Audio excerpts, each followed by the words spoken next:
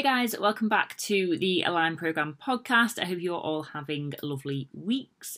So this week we are going to be delving a little bit deeper into the menopause, and more specifically the menopause in terms of reaching your health and fitness goals.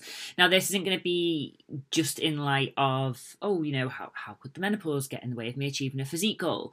But more likely how we can navigate through the perimenopause, the menopause, postmenopause, to empower us as women to keep taking control and making decisions in our life and taking control of our health.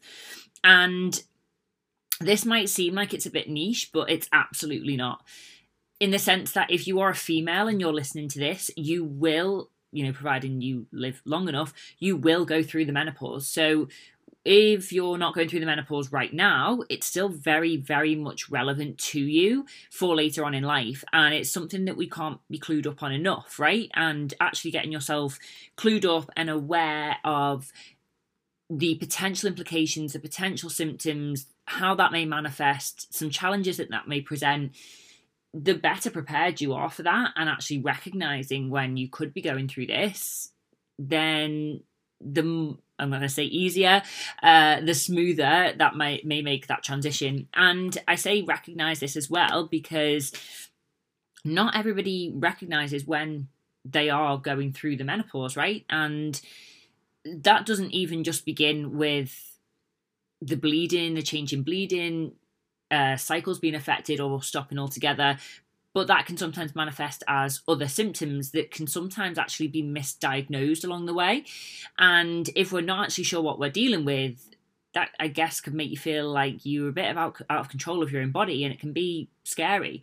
So I'm just going to start off by outlining what the menopause is, what we're talking about, and giving you a little bit of a foundation. So perimenopause is the phase in which estrogen levels start to decline, and this is where a lot of people notice the most symptoms when it comes to menopausal style symptoms. This is due to the levels of estrogen fluctuating a lot.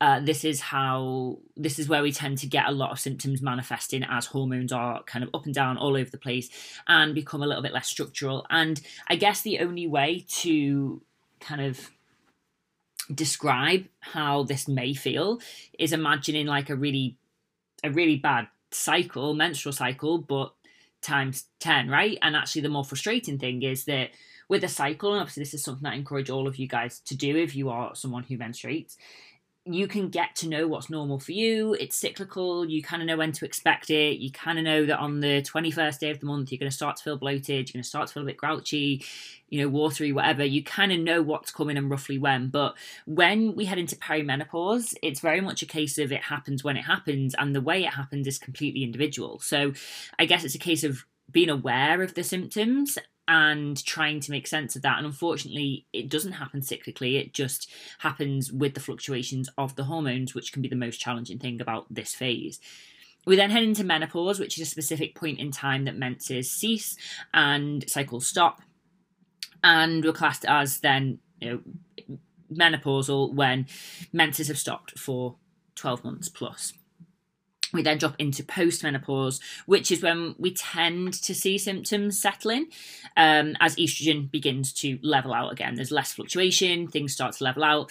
Estrogen is sitting obviously lower than it was prior to menopause, but that is now not fluctuating all over the place like it was, during perimenopause, and we're seeing a lot of those fluctuations. And basically, what causes menopause is a decline in estrogen from a hormonal perspective. And it's this decline in estrogen that can, manifest in lots of symptoms and challenges as a result, and also can cause potential complications. The lower our estrogen is, this can sometimes expose us to different cardiovascular diseases, osteoporosis, lower bone mineral density, loads of other factors. And actually, this is actually a time in our lives that taking control of our health and fitness and our lifestyle becomes absolutely paramount.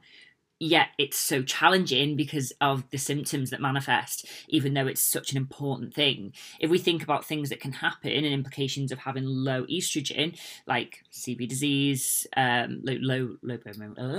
low bone mineral density that can cause osteoporosis. Think about our age range and risk of sarcopenia and muscle loss. these lifestyle factors, nourishing our bodies with good nutrition, being active, building muscle tissue, are counteractive to these negative implications, right? So less about necessarily a physique goal, but more about how can we make sure that we are still continuing to take care of our health and fitness during this time, and how do we navigate this through the menopause? So from a coaching perspective, the way that I deal with this with clients is very much individual, much like how different individuals present different symptoms during their cycle. I will not blanket tell you what to do during your menstrual cycle, and you should be really wary of anybody who does, or any coach that sells a program to here's how to program around your menstrual cycle, because actually the fluctuations in hormones may be similar, but the way that manifests is completely individual with each client. And it's exactly the same when it comes to menopause. And that's why, from a coaching perspective, I will very much treat the symptom, not the cause, because what manifests with one client may not with another. And actually, we need to help you through the challenges of the symptoms rather than actually the fluctuations itself. We can't do anything about the hormonal fluctuation, but we can help you through the challenges that may cause.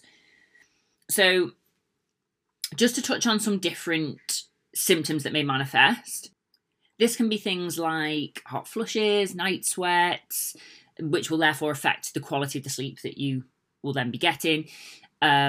Physical changes like vaginal dryness, UTIs, things like that. Changes in mood, which I know from personal experience from people that I've worked with and actually the women around me, this is quite a common one that gets misdiagnosed a lot of the time, particularly if you're not aware that it could be a symptom.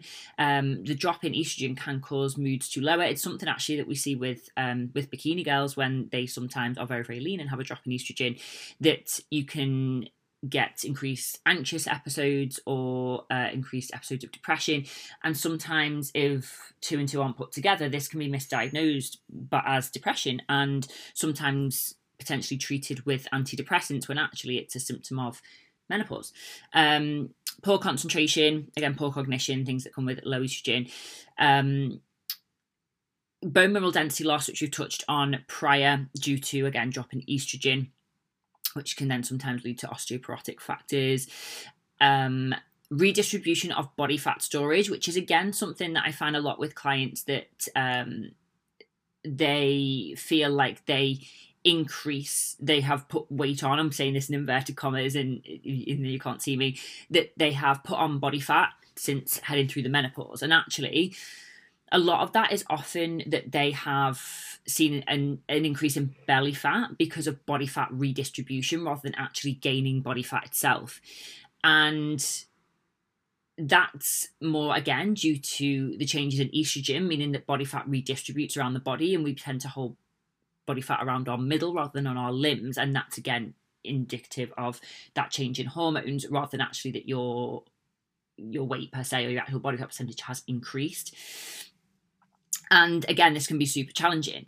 And this is not an exhaustive list by any means, but these are just some of the symptoms that tend to come up. And then, low energy from low sleep quality, etc., etc. And often what happens here is that although it feels like the menopause is directly influencing body composition, or you may have gone through this transition and you feel like you've put on weight as a result, that it's not actually the change in hormones that is causing that, but it's almost like an indirect cause, in that as you head through this stage, these symptoms that manifest, say for example, you do get hot flushes, therefore your sleeping quality is impaired, therefore your energy levels are really low throughout the day. Your body's then going to try and preserve energy, right? You're naturally not going to move as much if it's not something that you're actually monitoring and quantifying. Your hunger levels are going to be through the roof, because we know that when we're tired, our hunger then can become dysregulated. So it can be easier to end up snacking mindlessly because your hunger levels are all over the place, because your sleep is all over the place.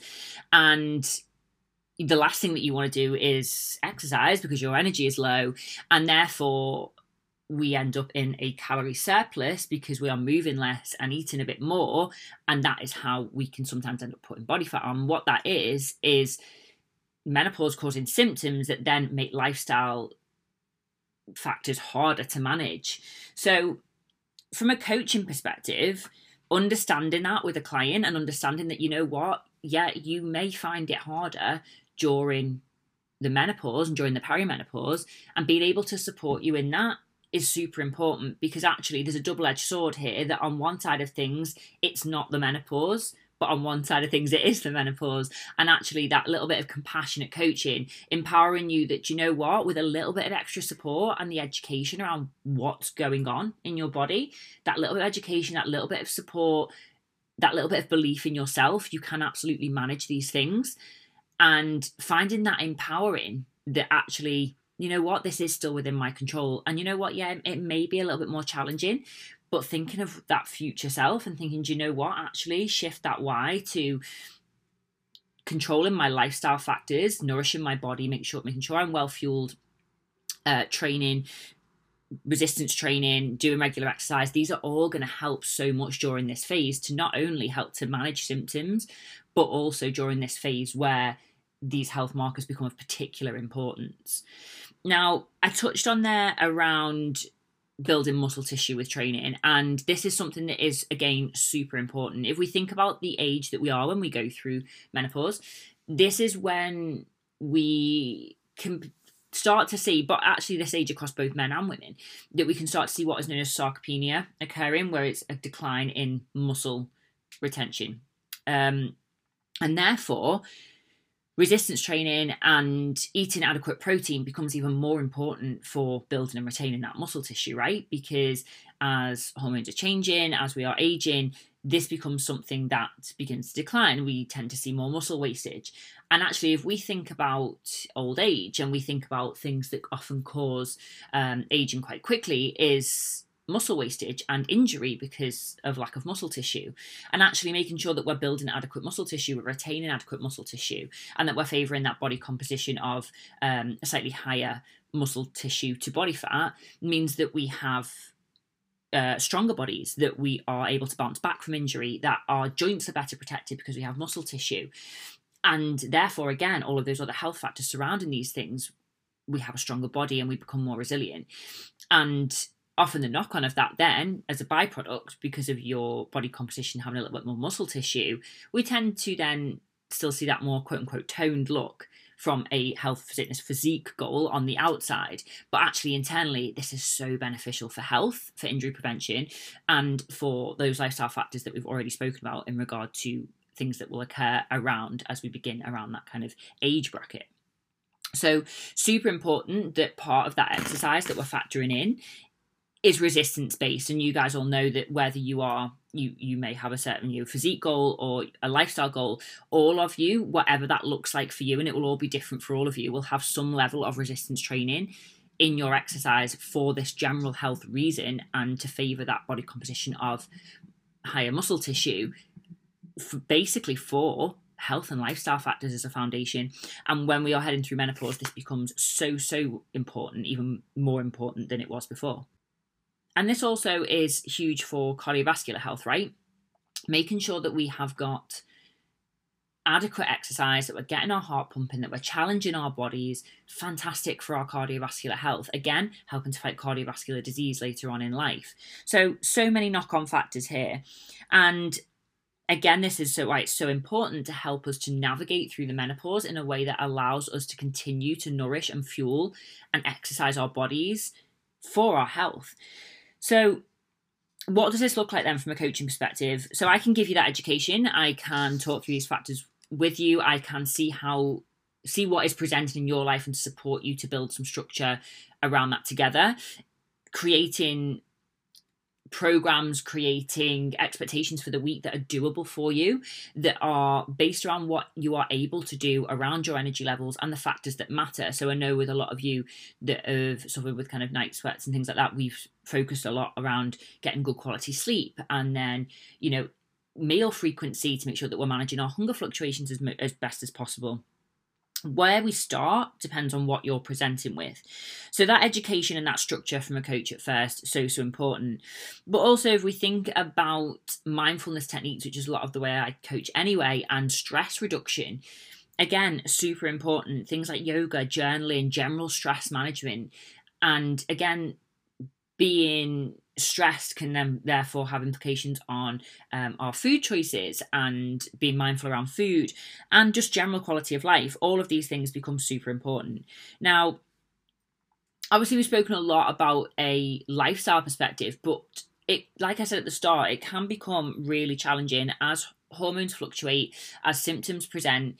It presents you with more challenges than normal to maintaining these lifestyle factors that are important, not only from a health perspective, but also if you do, you still want to empower yourself with a physique goal, for example, and you still want to say to yourself, do you know what, I want to set a physique goal and I want my body to reflect hard work, for example, that I'm putting in the gym, all of these different things that you want to still be empowered to do, that you don't want to feel like something is getting in the way of. Now, HRT is something that is, I guess, has in the past had a little bit of bad press. I know that definitely my parents' generation were exposed to a lot of media linking HRT to breast cancer. There's definitely some initial research that did so. And it very much, I guess, got a little bit of a stigma back in the day, as it were, around that. And since then, there has been a lot of research that has disproved that. And my clients, those of you that obviously majority of you listening will be clients, and you will know I posted a graphic in our members only area group today. There was a really good visual representation of this, and what that did was it highlighted the understanding of breast cancer risks across different populations. And I think it had, I think the figure was 23 cases in every 1,000 women being diagnosed with breast cancer, and that's without any other factors. I think that then increased by 4 with HRT. I think there was combined HRT actually decreased. It was the same figure of increase by 4 for use of the pill. And actually, I think it nearly doubled for those that are considered obese or morbidly obese, or with that BMI that reflected that.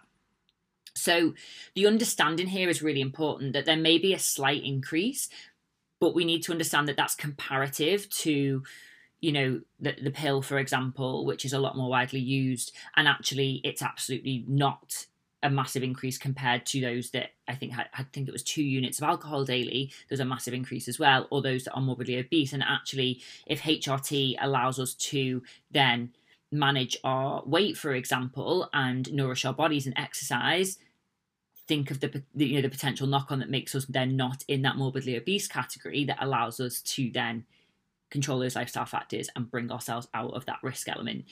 So HRT is always an option, and definitely something that I will help my clients to open the discussion with their GP. I'm obviously not a medical professional, and I'm not here to recommend any medication, but I do want to feel like my clients are always empowered, or I can support you to start these conversations with a GP if you think that is a route that you want to go down. And that is very much for the GP to help you to make the decision on, right?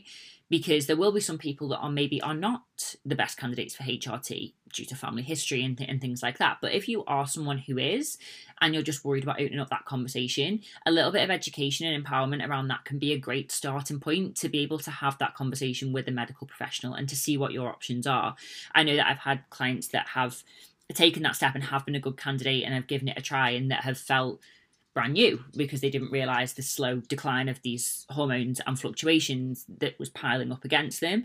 That again has made it easier for them to take care of themselves, because the symptoms that they were feeling have been somewhat relieved with their estrogen being levelled out. And for some people, they may not feel a difference, and actually they may not carry on with it. But what I would like for all of my clients that is, if this is something that you're maybe unsure of, or you're wanting to, ponder with your GP, that you have that conversation, just simply because we are living longer. We're living so much longer as the generations go on.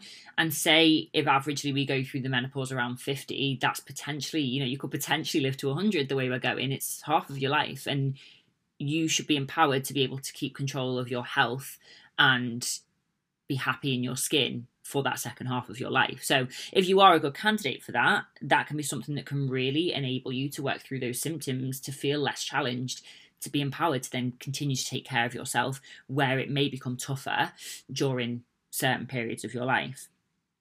But as I say, away from medicine, the biggest thing that we need to be focusing on, even with medical support, if that's the route that you chose to go down, is lifestyle factors. And actually, it's being able to be empowered by the fact that, actually, do you know what? If I track things a little bit more quantitatively, if I say to myself, do you know what?